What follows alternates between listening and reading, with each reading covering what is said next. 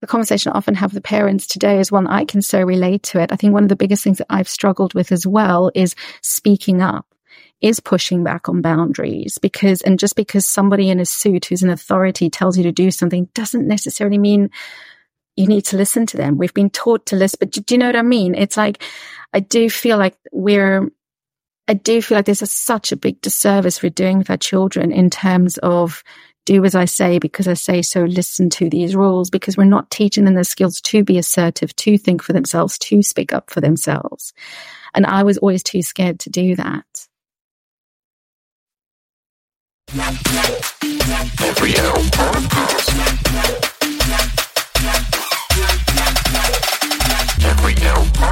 Welcome, ladies and gentlemen. I'm your host, Matt Brown, and you're listening to the Every L Podcast. Each episode, we'll have a different guest come on and talk about when life hands you an L, is it really a loss or is it something else?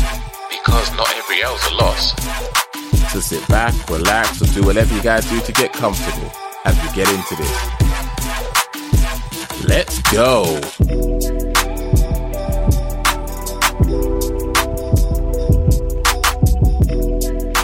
Welcome everyone to another episode of Every L Podcast, where every episode we have a different guest come on and talk about things that person individually has navigated through, and they talk about how it made them feel, what they went through, what support did they have, did they accept it, did they not, did the things manifest themselves in a way that was healthy or unhealthy, and whatever else they have to talk about. And the reason we do this is because a lot of us go through these many different emotions and feelings and situations in our lives where we think things are going to go one way and they go another, and we have to work out how we're going to react to that said situation.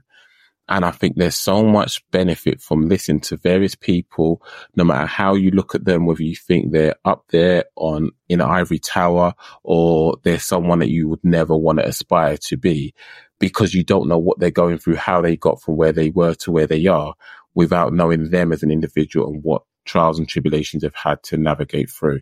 And it'll help us to grow as individuals and hopefully have better empathy with one another and build a more sustainable and positive community as a whole. And it is as cliche as it is, I have a fantastic guest. I've been chasing her for a while, to be fair, but she's worth the chasing, she's worth the hounding, she's worth the patiently waiting in the background, because she's an incredible individual who gives so much of herself to others that she doesn't just benefit the children, she also benefits the parents, she benefits the schools, she benefits the wider community, the corporate world, because what she enables parents and children to do is to be more independent, to be more articulate when it comes to their own emotions and be able to navigate their own big feelings that they all have. Because being a parent, as much as people think you've got it all down, you just got to look after a little one. It's like, no, because a lot of the things that the little kids are going through, I've now got to navigate the feelings that I never knew I had, thinking about, oh gosh, they're going to go into this new environment and they're going to ask me these questions and they're going to do this, they're going to do that. I can't cope with it. But Natalie just calmly comes in, energetically, just has that way of just calming the situation down, asking the right questions, pulling out the information that is required to help arm and equip the people with what they need to be able to take control of their own reactions of a situation, which is amazing. It's an amazing skill. And she's a fitness fanatic. Anyway, but that just adds to why she's also amazing, because she's just got this energy. She's just so amazing. But what I'm going to do, before I'm going to ask her to introduce herself, what I'd like you to do, and this is something I've kind of wanted to do after having a chat with a guest, is for those people that may be visually impaired, who may not know what you look like, could you please describe what you look like, including your ethnicity, if you're happy with that, and whatever else. Because I think it's important that we include people to know what they look like, because I am a black male, I am 6'3", and I am extremely handsome. And I'm not going to go back on that. I agree. No, that's brilliant. And thank you so much for having me. And okay, to describe myself, I'm white. I'm from South Africa, born and raised. I'm half South African, half Portuguese. Although I am really interested in doing my DNA test, so that might change once I figure out what percentage I am and from where. But my mom's from South Africa, my dad's Portuguese. I've got long dark hair, brown eyes. At the moment, quite a tan complexion because I'm just back from holiday, but that will probably last a week. So, and I'm not very tall. Often when people say they meet me in real life, they expect me to be bigger. I don't know whether that is a good thing or a bad thing, but I'm quite short. So, yeah. So yeah, that's what I look like. That's fair enough. And could you please introduce yourself outside of that description of yourself about what you do, who you are, before we go into your first L? Yeah, sure. So I'm the founder of Power Thoughts, and that is a coaching and educational service that I put together about 6 years ago to initially help children tap into the power of their own thoughts and to give them the tools when it comes to working through those big feelings and the negative thoughts and self-doubt. But over the last few years, the work involves supporting parents as well. And it's really about equipping parents with the tools and strategies as well, so that parents are able to reparent themselves as they're being parents for their child. And so both learning these tools and strategies together.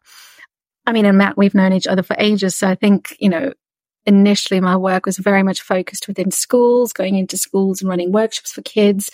Obviously, I've got some private clients that I work with, but now it's a lot more around supporting parents and really giving parents, like I said, the tools and the strategies to understand big emotions, both their own big emotions and that of their child, and equally being able to connect with their child in a different way that perhaps many of us, we weren't taught or modeled or raised in that way. And I think one of the big things that I see come through my work time and time again is nobody taught us how to regulate our emotions, and yet we're trying to teach a child how to do it, and it's incredibly difficult. And so that's where the reparenting part comes in on what am I doing to regulate my own emotions? And it feels really difficult to do that, along with other things. So my work now also involves obviously working with parents, doing parent workshops. I do a lot of work in the corporate space for working parent networks as well. So yeah, it's a mix. It's a mix of things, which I like the variety. And I appreciate the great work that you're doing for many of us, because even just being in your presence, being around you, always helps me to question my motives, the reasons why I do certain things, how I feel, am I communicating the right way, and so forth like that. So I thank you for being who you are and for just doing the great work you're doing out in the world. Thank you. Thank you. That means a lot. I appreciate that. So the L you'd like to talk about today is anxiety, which I find very interesting, because someone who is as eloquent as you are and well versed in it, it kind of makes sense that you would be good at being able to talk about it if you've got your own lived experience of it. So yeah, please go to the top where you feel it's relevant to start, and yes, share, please.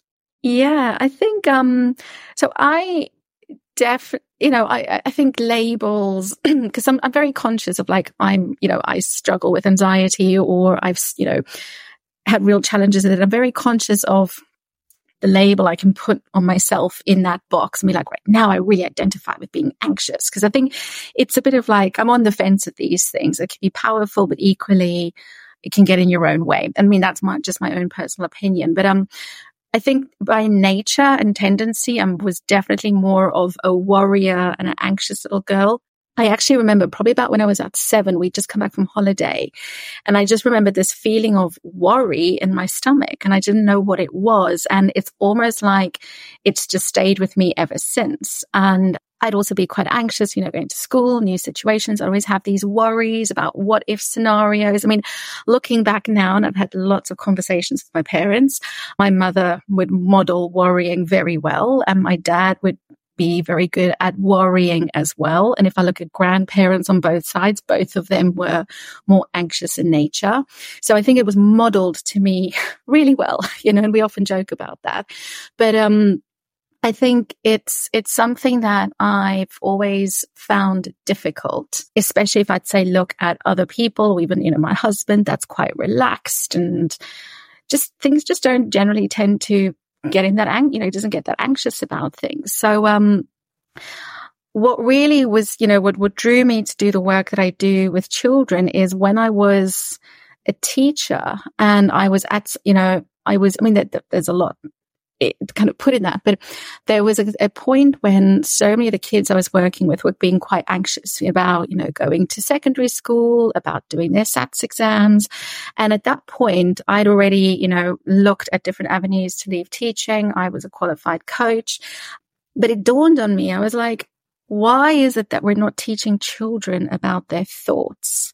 Why is it that only now at the early ages of 30, which was then, am I only realizing now I don't have to believe every thought I think? I don't have to believe all of these anxious worries and anxious thoughts that I attach myself to.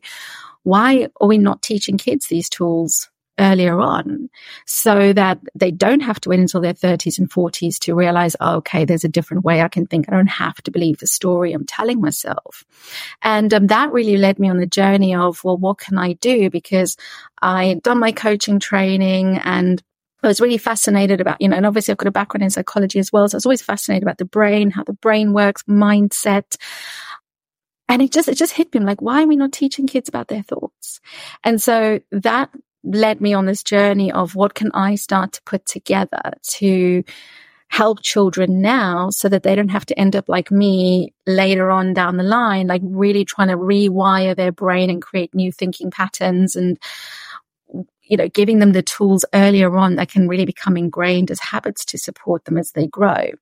So I guess it's, the anxiety has been a gift in one way. Had I maybe not struggled a lot with it, I wouldn't have felt so passionate to really make a difference and to support children in that way. And obviously that then led to, all other forms of work that I do in terms of emotional regulation and emotions and working through difficult feelings and resilience and confidence and so forth. But I think that was a key. That was definitely one of the key driving factors. It was to give children the tools that I really wish I had learned from a younger age. Because I remember, my parents really struggled saying things like, well, don't worry and you'll be fine and trying to rationalize with me. But none of that ever took the anxiety feeling away. In actual fact, it just made it worse. And they came from a good place because they didn't know.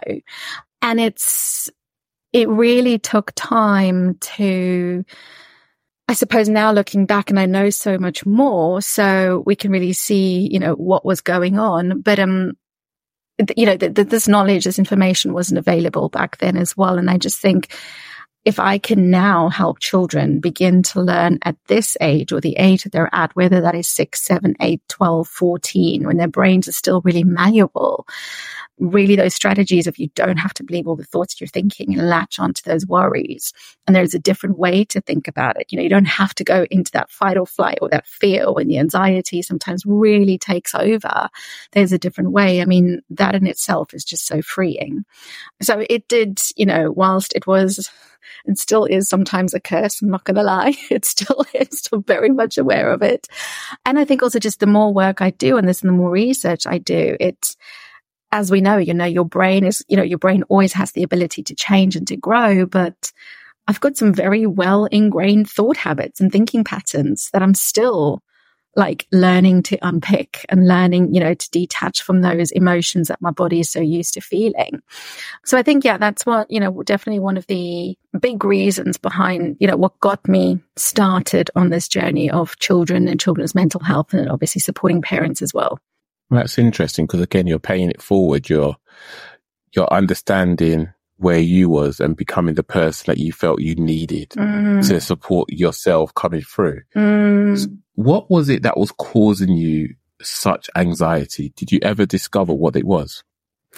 No, I still don't. I often still think about that. I think I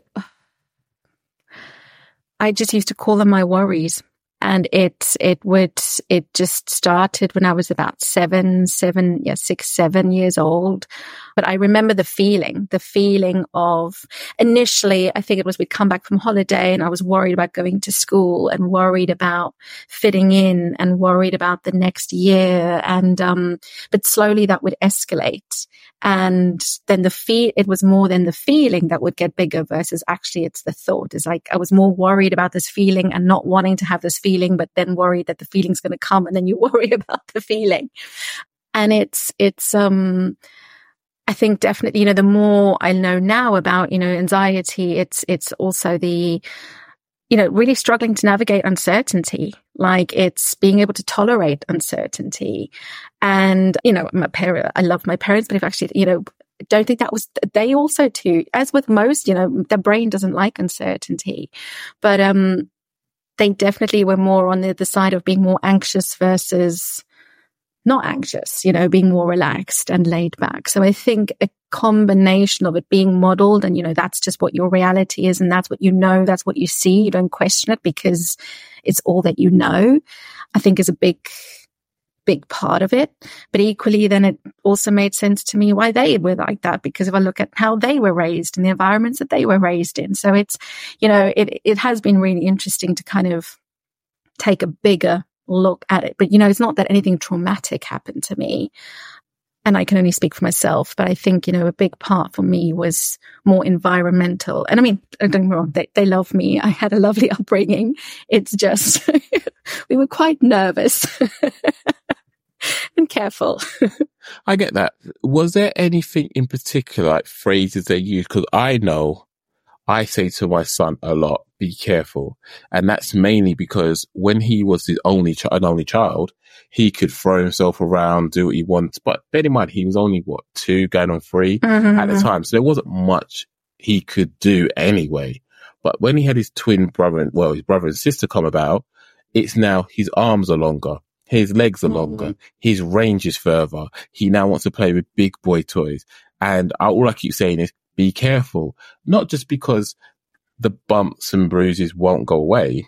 It's because I'm going to have to tell you off because you wasn't mindful of who was around you. And I keep saying, I promise you, I'm getting to double figures on a daily. Be careful, be careful, be careful, be careful. And I'm hearing myself say it. And I'm like, I know I shouldn't be saying this, but I'm going to err on the side of caution and say all of this stuff. But later on, I'll cuddle him up, have a one-on-one with him and explain to him why. A lot of it flies over his head. I get it.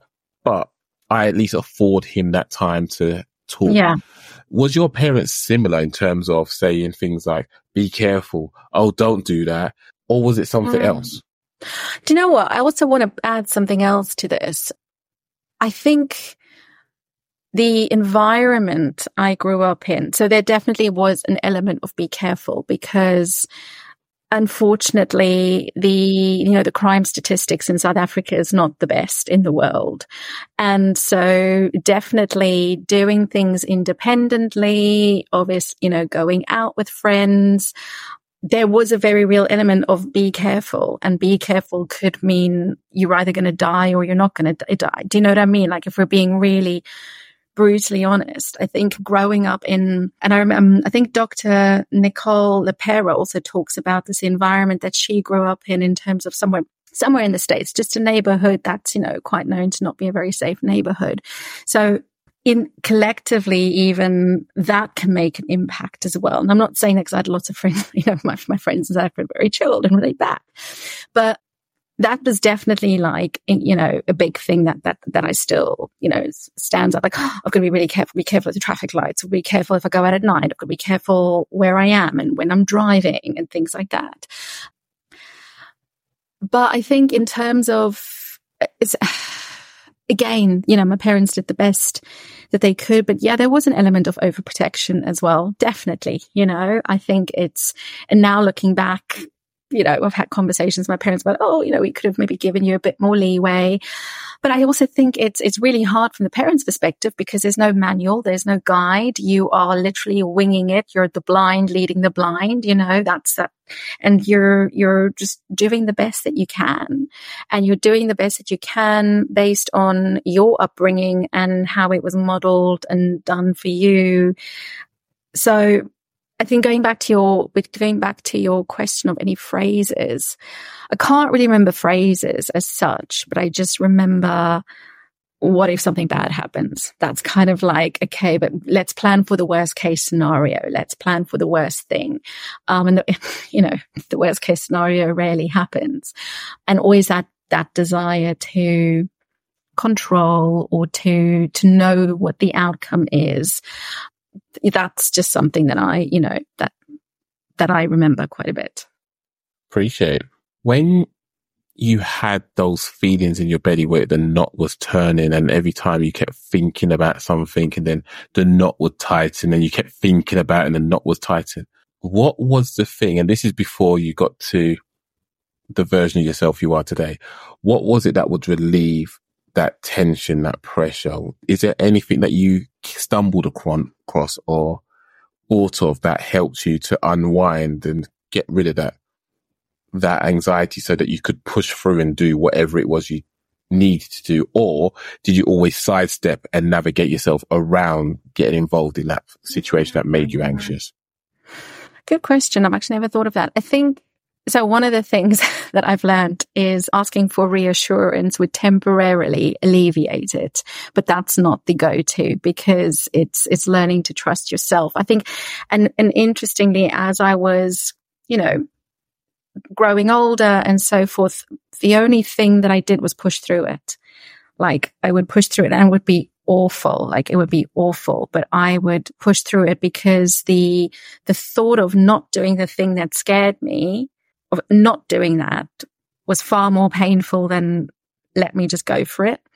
So in that way, I think that, and in a way, obviously then that builds your self-trust. Then that builds your, oh, cool, look, I could do that. Like, actually, I'm far stronger than what I thought I was. I'm far more capable. Actually, I read a really good book on anxiety and, quote, kind of paraphrasing what was said, but it was, people with anxiety tend to think that they're not very strong, but actually they are incredibly strong because they're sitting and working with this feeling so often in their day, and they're still going through it and doing really difficult things, but that feeling is still there.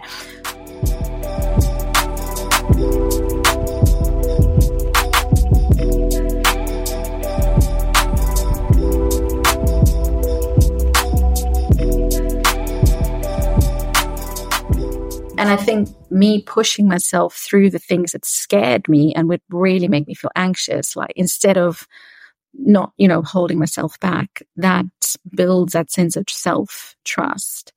But it was only much later that I then stumbled upon exercise. So exercise was a big thing for me. That really helped me alleviate that feeling. And, talk therapies as well has been really beneficial, but that obviously was, later into my young adult years and so forth.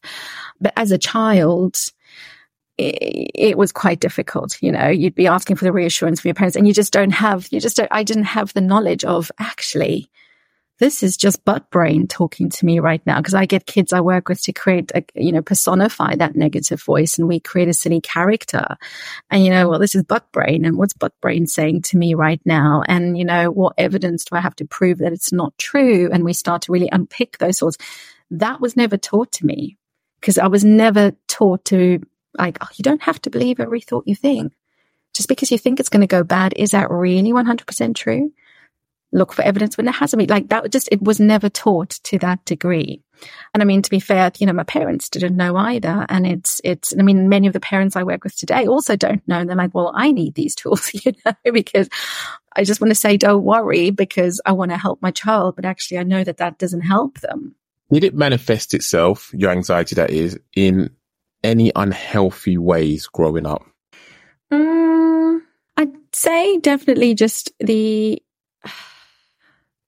like the excessive worrying, the excessive energy that I'd spend worrying about things, and time spent worrying about things. And, definitely sleep was a big thing, and that still can be impacted, not being able to sleep.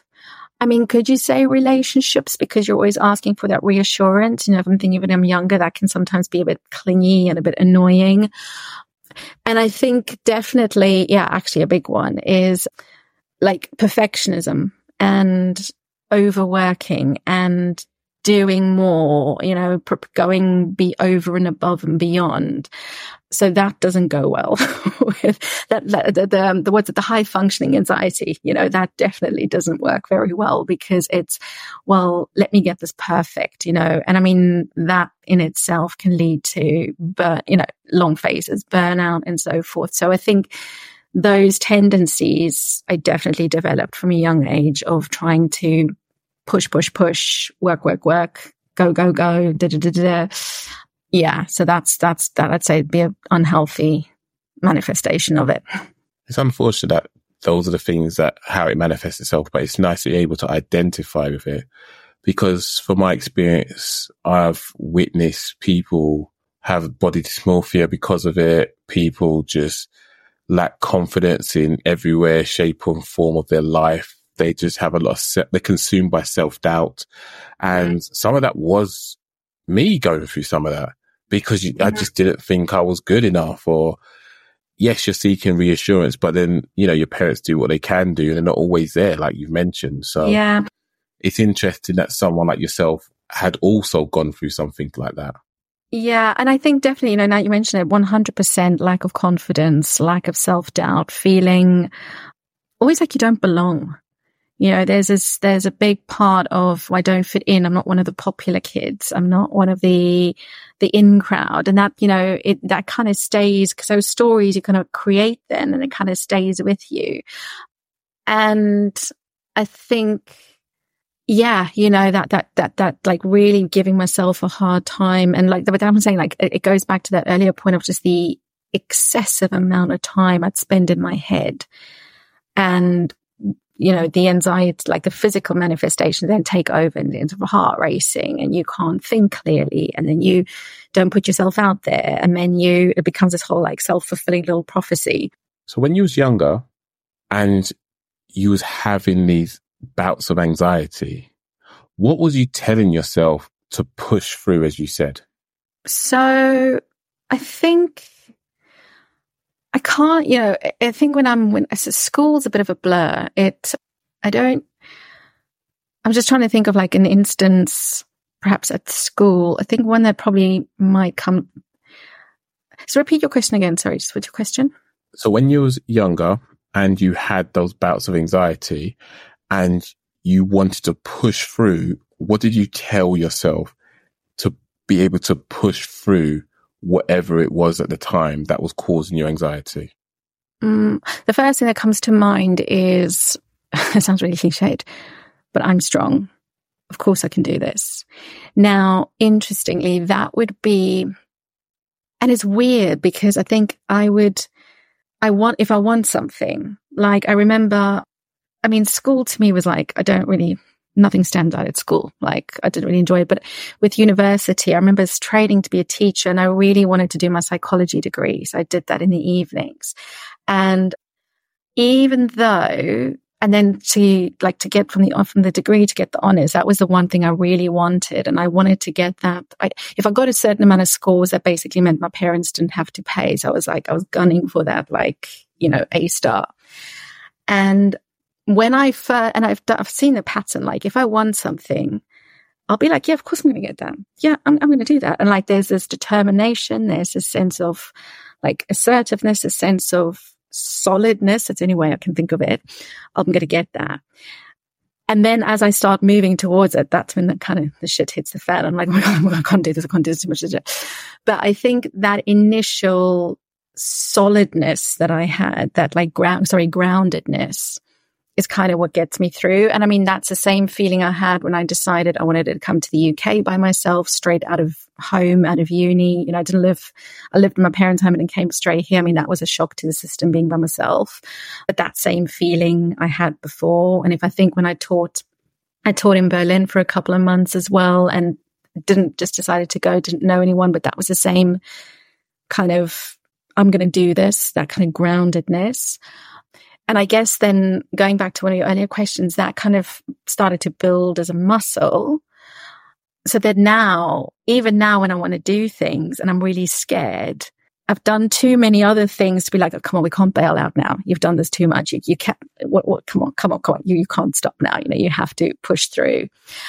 So there is always an element of feeling grounded if I'm thinking about like these bigger goals that I want. And it's funny, when really big stuff happens, and I can't think of anything now, but I've definitely thought of this before, but like when big stuff happens, I'm actually quite grounded. It's more the little things that tend to like kind of rock the boat. But again, one of the books I've read, that's a very classic thing as well, which is quite interesting. I like that. I was actually talking to someone the other day, and they were talking about how they had anxiety and they were dealing with it. And then something would happen. They start shouting at themselves saying like, you idiot, why are you doing that for? Like, you can do this, you can do this. And I just had to ask them, I said, this bear in mind, it's the first time I had any interaction with this individual. And I said, out of curiosity, do you respond well to being shouted at? So what do you mean? So if you used to go to work and someone shouted at you, how would you respond? Is that like the preferred method of communication? He said, well, no, I'd like have a word with them, like saying like, you're all right. Like, why are you talking to me like this? And I said, so if you're referring to yourself in third person, why do you feel it's appropriate to communicate to yourself in that way? And he just was stunned. And I like having conversations like this because it opens my mind in the possibilities of how we're framing things, because we're unwillingly and unknowingly doing certain things where we're used to shouting at ourselves because we feel that's the done thing, even though there's no malice in it. It's just kind of like saying, cut it out, move on.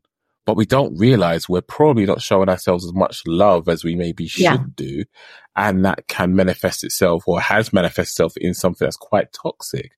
Yeah. What you also mentioned as well about the momentum part of it. And I have spoken about this, I think, in a previous episode, but it's an analogy that kind of stuck with me. And it's the fact that every single day of your life, you're building a bridge and actively walking on it at the same time.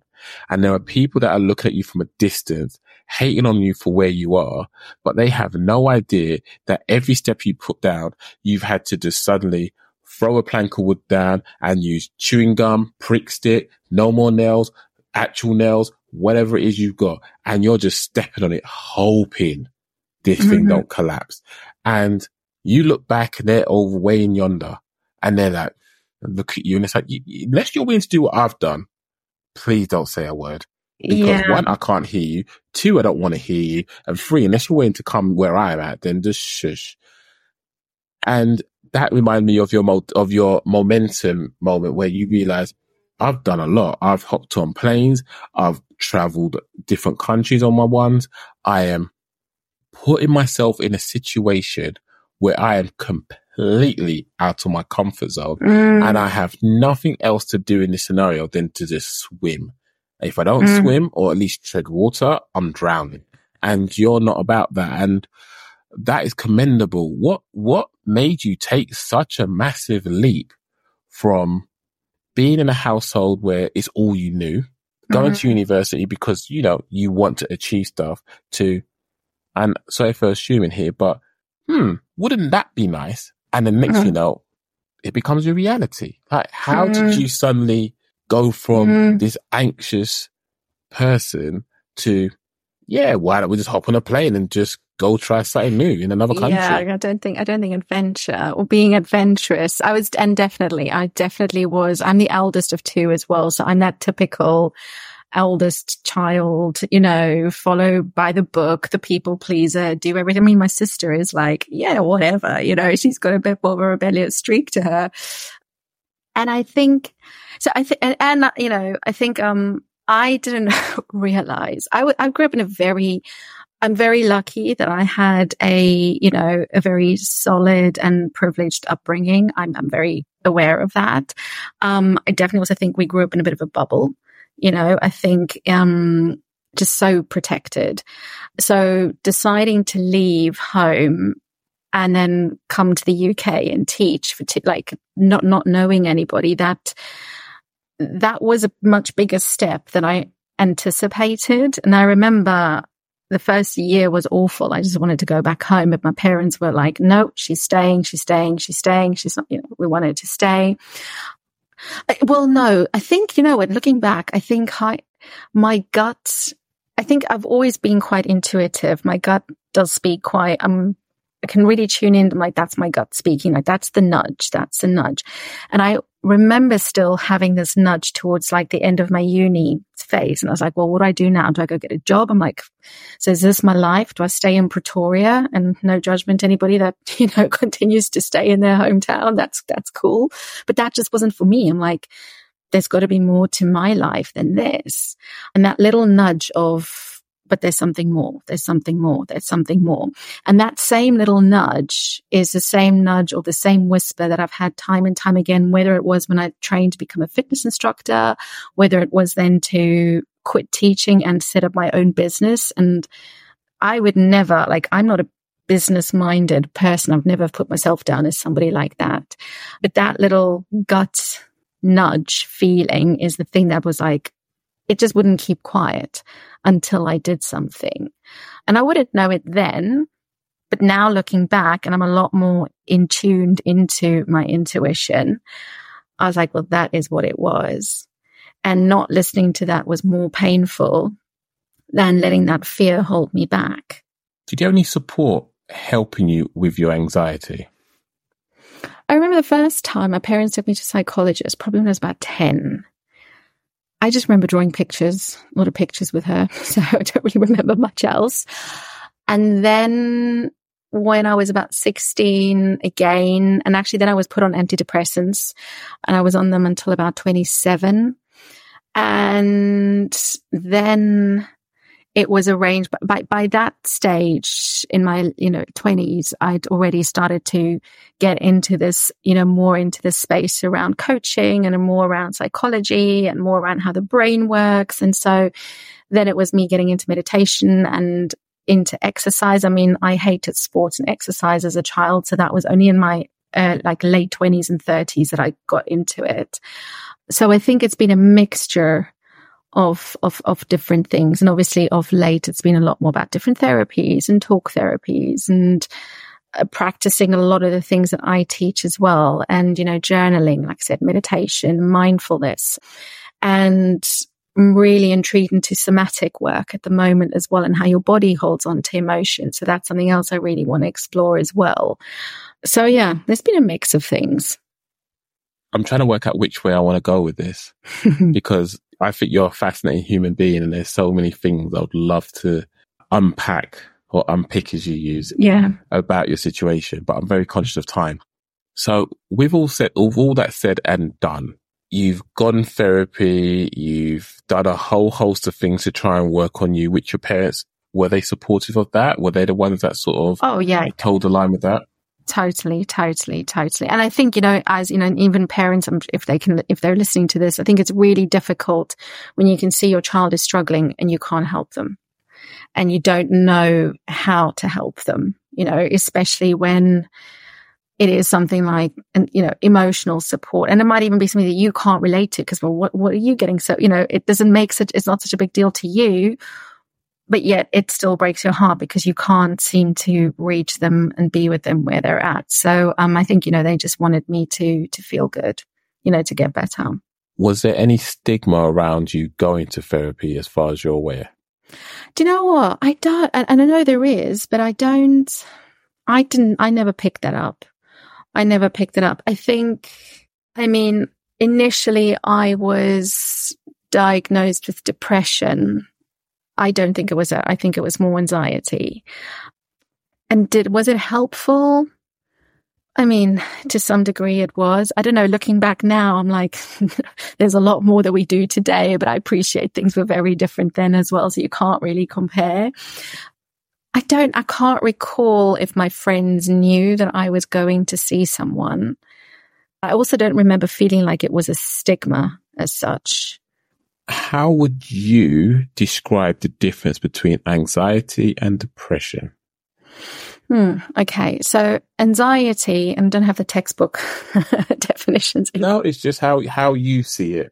I think, if you're asking me for me and my body, I go a lot with body feelings. And I think for me, anxiety is a lot more around, it's more of a movable energy in my body. It's quite, my heart races. It's this feeling like, I just feel like there's a lot of energy in my body that needs to be released. Whereas with depression, it's a lot lower. I think it's a lot heavier. It's a lot more lethargic. Heavy and slow are the words that come to mind. And I think a real lack of interest in things that you initially would, a lack of motivation, whereas anxiety is more of a nervous, for me anyway, it's more of that nervous energy that, but I've got to do something, whereas the depression's like, well, just no. So I guess if it was sort of like vibrations, depression would be like the low vibrations that are just, you feel it, it's just kind of making you feel numb. You suddenly don't realize it's there, but you can feel it's there, if that makes sense. And the anxiety is just, it's noise or it's vibration, but to the point where it's just so erratic that you just can't settle at all. You're just constantly always trying to stop things from falling off the shelf and stop this and stop that. And you just don't get a moment's break. Yeah, definitely. And if I think back, I'd say definitely it was more anxiety versus depression that, you know, I've had that likes to come along with me and hang out with me. You're cool people like that. So with the topic of your friends, did your anxiety impact your friendships in any way, shape or form that you are aware of, even in your later life? Good question. I think friends as teens, it's just anxiety, like it's just anxiety all around because you're always trying to fit in. And, you know, especially with girls and teenage girls, there's a lot of like, everybody's just balls of energy, I think. So if I look back at teen years, it was definitely the cause of a lot of anxiety, comparison, trying to fit in, you know, friendships, that's a trio, like that was really tough. But would it impact it? I think not really friendships as such, but if I think now of, you know, being in a partnership with my husband, that can definitely have an impact at times. You know, where there have been real, I mean, we've been together for 14 years, so we've been together for a very long time. Congratulations. Thank you. And, you know, he's very patient. He's very calm. He's very just grounded but you know, it's going to be fine. And like that calm presence that I think is definitely good for me, but it can be exhausting. I think, you know, being with somebody like me, sometimes the consistent reassurance, are you okay? So I think and you know, there have obviously, as with any couples, you know, one energy feeds off the other energy, you know, and it has an impact. So I think in that way, it can definitely sometimes manifest itself in ways that obviously doesn't help the relationship. Fair enough. So he's the yin to your yang. Yeah. Beautiful. So let's assume everything where you are right now remains intact. The friendships, the relationships, everything remains intact, but you are allowed to go back in time to your younger self. Now, I want to ask you two questions. When would you go back in time? That was the lowest point of your anxiety journey that you can recall. Mm-hmm. And what would you say to your younger self to help you push through and not just pull the handbrake up and just go, no, I'm not doing this anymore? I think teen years, I can't think of an exact age, but 14, 15, 16, roundabout, really low. Just struggled a lot, I think, in terms of self-confidence, like we spoke about, not feeling like you belonged, you know, friendship dramas. And, you know, my father was also incredibly strict. So there was a lot of things I felt that I missed out on. And I mean, I know he needed to protect me, but as a life of a teenage, you know, just wants to go out and hang out with your friends. That was a really tough one. So I think that was really hard, and struggling family dynamics in that capacity. I think that's probably when I would go back to. And I would probably tell her not to give up and just remind her that there is a much greater life than what she's seeing in front of her right now. You know, that she's going to be doing amazing things, and, you know, she's going to be traveling the world, and she's going to set up her own bloody business, believe it or not, because at that point she probably doesn't believe me. But like what she matters, because at the minute she doesn't think she does matter, and she does belong because she doesn't feel that she does belong. Yeah, would probably be some of the things I tell her. So as eloquently as you were saying that right here, right now, would the younger version of yourself, 14, 15, 16, actually take heed to what you said? Or would you need to present it in a different way in order for you to listen to what you're saying so that you actually go, I hear you. Let me get up and go. I don't know. I wasn't very rebellious. I just really struggled because I didn't have a lot of self-confidence and self-belief. I think I'd also go back and speak to my parents if I could do that. Okay. What would you say to them? Understanding the pressure that they're facing and the fear that they have, and worried about, are they doing the right thing or not? But also trust your little girl. You've raised her to make good decisions. Lengthen that rope a little bit and trust her. Because how can you expect your daughter to speak up and be assertive and to build that resilience if there's not opportunities to build that resilience? Right. And I think connect more, because it was, I think it's, and this is what I find that a lot of parents I work with today is, parenting has changed. And for many of us, I don't know if you can relate, but it was very much of a strict authoritarian style of parenting that was fear-based. And me being a people pleaser, I just hated having my parents upset with me, but it was, I'm making it sound that they were lovely parents. It wasn't, I wasn't beat or anything like that. It was just, but there was a lot of very strict, very you do as I say. And my personality style, I would get quite scared with that, whereas maybe somebody else, my sister, just, well, the stricter you are, the more I'm going to, push back. But it all comes down to temperament styles as well. And Mel Robbins actually spoke about this in one of her podcasts with Dr. Russell Kennedy that speaks a lot about anxiety, and anxiety actually being your younger self now that is seeking your attention.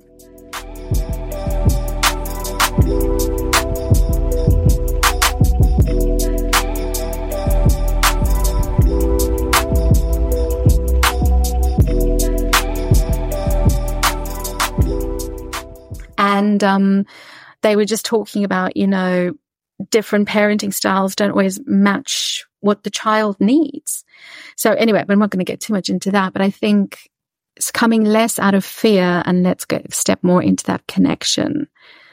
Let's trust more. Let's really connect with Natalie. Let's really connect to how she's feeling versus it coming from the space of fear and that, because there's a conversation, sorry, I'm just thinking, because there's a conversation I often have with parents today is one I can so relate to it. I think one of the biggest things that I've struggled with as well is speaking up, is pushing back on boundaries, and just because somebody in a suit who's an authority tells you to do something doesn't necessarily mean you need to listen to them. We've been taught to listen, but do you know what I mean? It's like, yeah. I do feel like there's such a big disservice we're doing with our children in terms of do as I say because I say so, listen to these rules, because we're not teaching them the skills to be assertive, to think for themselves, to speak up for themselves. And I was always too scared to do that. I would have liked to have more opportunities to do that. Not that anything terrible would have happened to me. I just have the personality style that I hate making people mad, and I don't want people to be mad at me. And it's I don't want to deal with that. It's not that I would be, anything bad would happen. But I think, looking back, I would have liked a little bit more leeway because you could trust me. I wasn't going to, do the stuff. And I think it's just giving a bit more freedom to kind of bump my head by myself a little bit, which is such a fine line, Yeah. And that sounds great. Because it sounds like it's not just you fixing what you feel needs fixing. It's a matter of the relationship sounds like it was not as harmonious as it could be. And it sounds like potentially, and I could probably relate to it, I can relate to it. Let's not put probably in there because let's be honest, a lot of it is down to fear. I don't want anything bad to happen to my child, because then I can't do Control L, so Control. I can't do Control Z or Command Z to undo that. Once it's done, it's done. Once my baby's got a scar, they've got a scar, whether it's physical or emotional or otherwise. I don't want that for them. So is it better that they stay away from it than embrace it and go for it? Ironically, me doing this podcast, I'm a hypocrite at times, and I own that, but I am trying to work through it. But that's how I see it. But I appreciate your honesty there. So if you're going to say anxiety at the time was an L, what are you calling it now, looking back in hindsight? A gift. Because if I didn't struggle with it, I don't think it would have gotten me to this point doing what I'm doing today. I don't think, because that was like a big drive or a big passion that got me started with it. When I could see so many of the kids I was working with really struggle with the same self-doubts, the same worries. I'm not going to be good enough. I've got nothing interesting to say. Everybody else is better than me. I'm not going to be successful in life if I don't pass my SATs. Like, nobody cares about your SATs, like in the bigger scheme of things. But in their world, that's a big deal. I'm boring, and actually the one thing this was probably one of the big key moments is one of the boys I was working, like in the class, very bright boy, and he was going for school interviews, like for secondary school. And he said to me, he's like, "Miss, but I don't think I'm going to get any because I'm boring, because so-and-so once told me that I'm boring." And that was a story that he latched onto. And I was just like, well, if he sticks with a story, that's going to impact him we know how these things how we hold on. I mean, our beliefs are formed between these ages of 0 to 7 to 14. And it's down to these simple stories that we tell ourselves based on an event that happened. And so I think, me not being naturally a very confident little girl growing up, and even young adult, and even now still, I'm like, what the hell am I doing? Every day I'm like, well, what am I doing? What am I doing? But I could really relate to that. And I could really see how you can get in your own way because of that. And it was also very close to home, because at that point I was exploring stepping again out of my comfort zone, leaving teaching. But what does that look like? All I know is I can't stay in teaching because I just can't. This is not where I'm meant to be. So the anxiety was heightened at that point again, because I'm doing so many things out of my comfort zone, and it just feels like those negative voices are 10 times louder. So I think in that way, it has become a gift, and also really learning to tune into my body and really sit and have a conversation with it. And that's what I get kids and families to do well, where do you feel the feeling in your body? What color is it? What shape is it? If it could talk back to you, what would it say? And I really love the work of Dr. Russell Kennedy of talking to that inner child of yours, that little girl or little boy that's feeling really anxious, and what is it that they need? And what did they need, and how can you give that to yourself? And I think that, that in itself has helped me so much in doing what I'm doing today. That's incredible. Before I wrap up, for the next 2 minutes, can you selfishly, unapologetically plug yourself and everything and anything you've got going on? 2 minutes is long. Okay, well, so you have to take up the full 2 minutes, obviously. So at the moment, I'm quite active on Instagram, so obviously people can find me there. My handle is Power Thoughts NC. LinkedIn, I started that about a year ago, so I'm also quite active on LinkedIn. I'm loving my work in the corporate space with Working Parent Network, so that is definitely an avenue that I am going to be building on a lot more over the next year. I've got a group coaching program. Well, at the moment, I've got a membership, but I'm thinking of changing that to a fixed program. So that's something that I will be sharing more about, and that's for parents. And I've got my books. I've got 4 activity books for kids. I'll send you one, by the way, one of the latest ones. I've written down your name, so I'll do that. So we've got 4 activity books around confidence. What are they called, actually? Know your feelings and love being you. I know. There is one on friendships. I can send you the names. There's Stretch Your Confidence, Find Your Power, Love Being You, Know Your Feelings, and Help Your Friendships Flourish. Yes.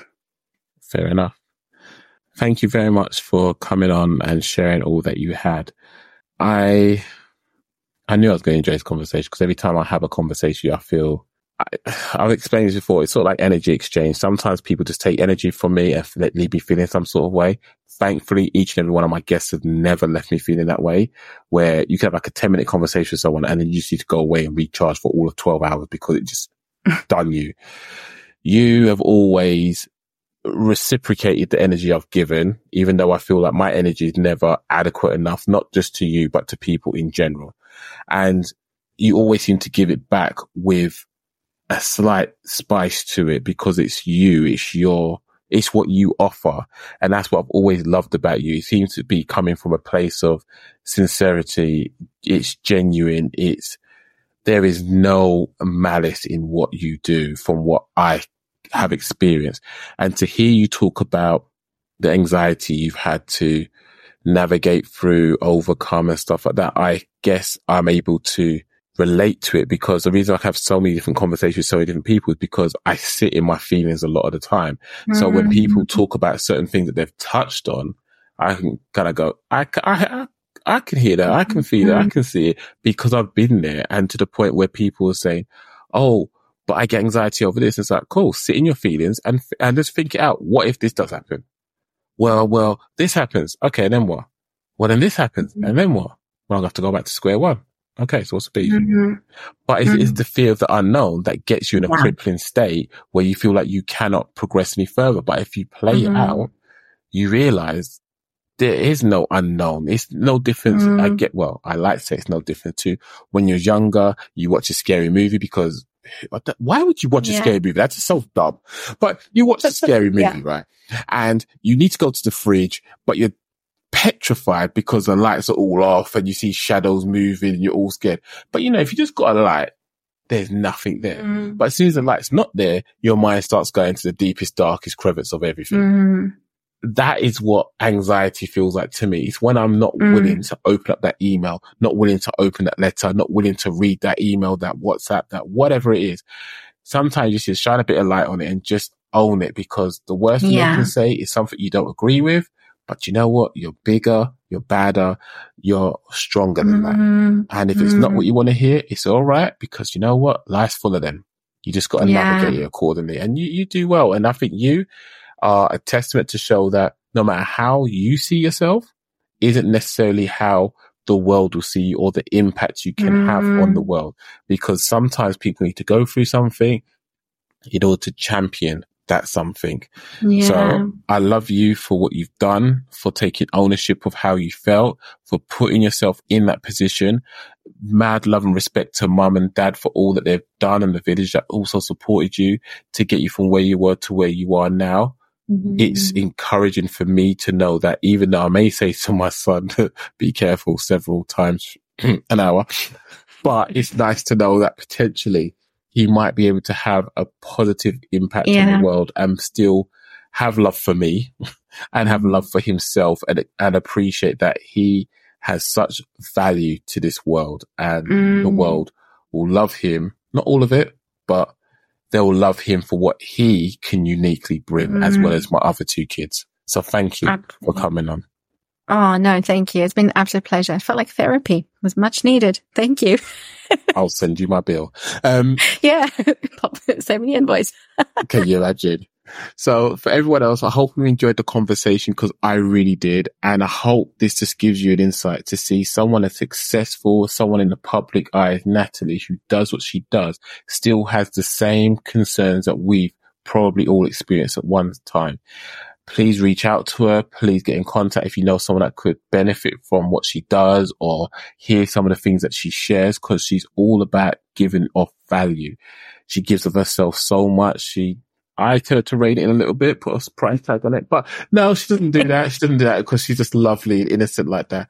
But what can I say? I do these podcasts for free. Can you imagine? But ultimately, she's just giving of herself, and she's an amazing human being. I just want you to go over and follow her on her social, connect with her.